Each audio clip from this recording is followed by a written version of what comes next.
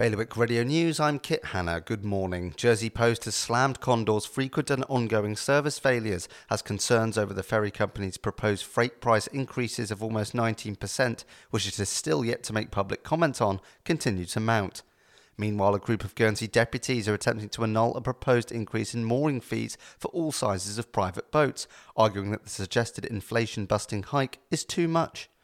A shop worker allegedly stabbed multiple times in a Morrison store last month in Jersey has now been transferred to Southampton Hospital due to their serious injuries.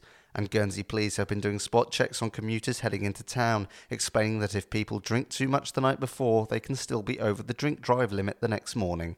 For more on all of the latest stories, head to bailiwickexpress.com. Your weather for today will be rather cloudy but with bright or sunny periods developing, with a high of 10 degrees.